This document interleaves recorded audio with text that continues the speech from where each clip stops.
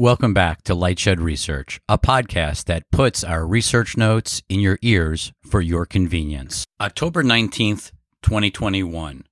8 questions for Netflix's Q3 2021 earnings interview tonight.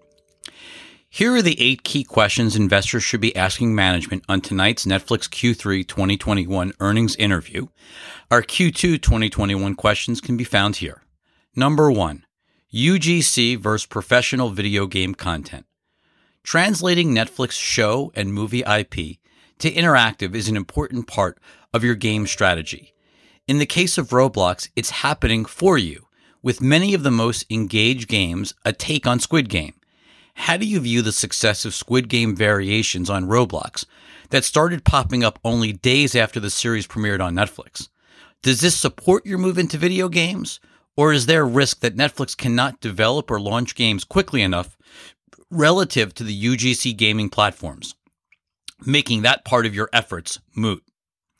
Number 2, why a video game acquisition so soon? Netflix is not terribly acquisitive and entered the TV and movie production businesses without making an acquisition.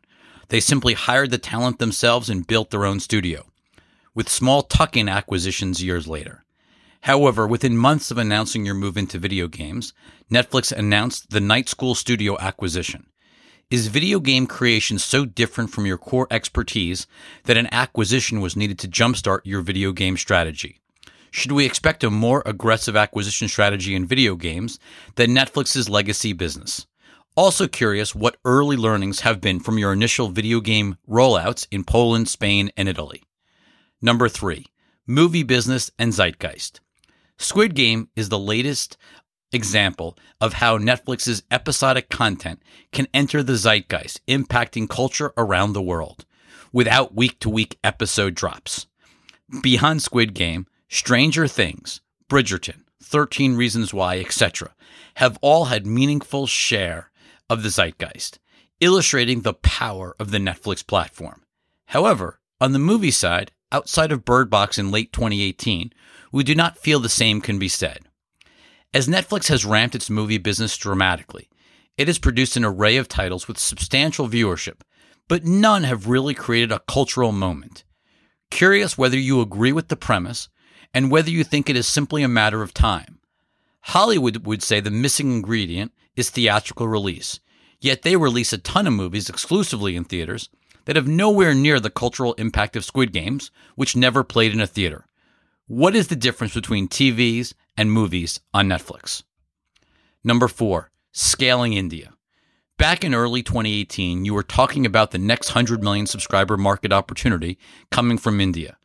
Nearly 4 years later, it feels like your enthusiasm around India has moderated. Is that a function of the competitive dynamics in that market, with many players giving away content at very low prices, such as Disney Hotstar and Amazon Prime Video? Downward pressure on pricing to expand your subscriber base?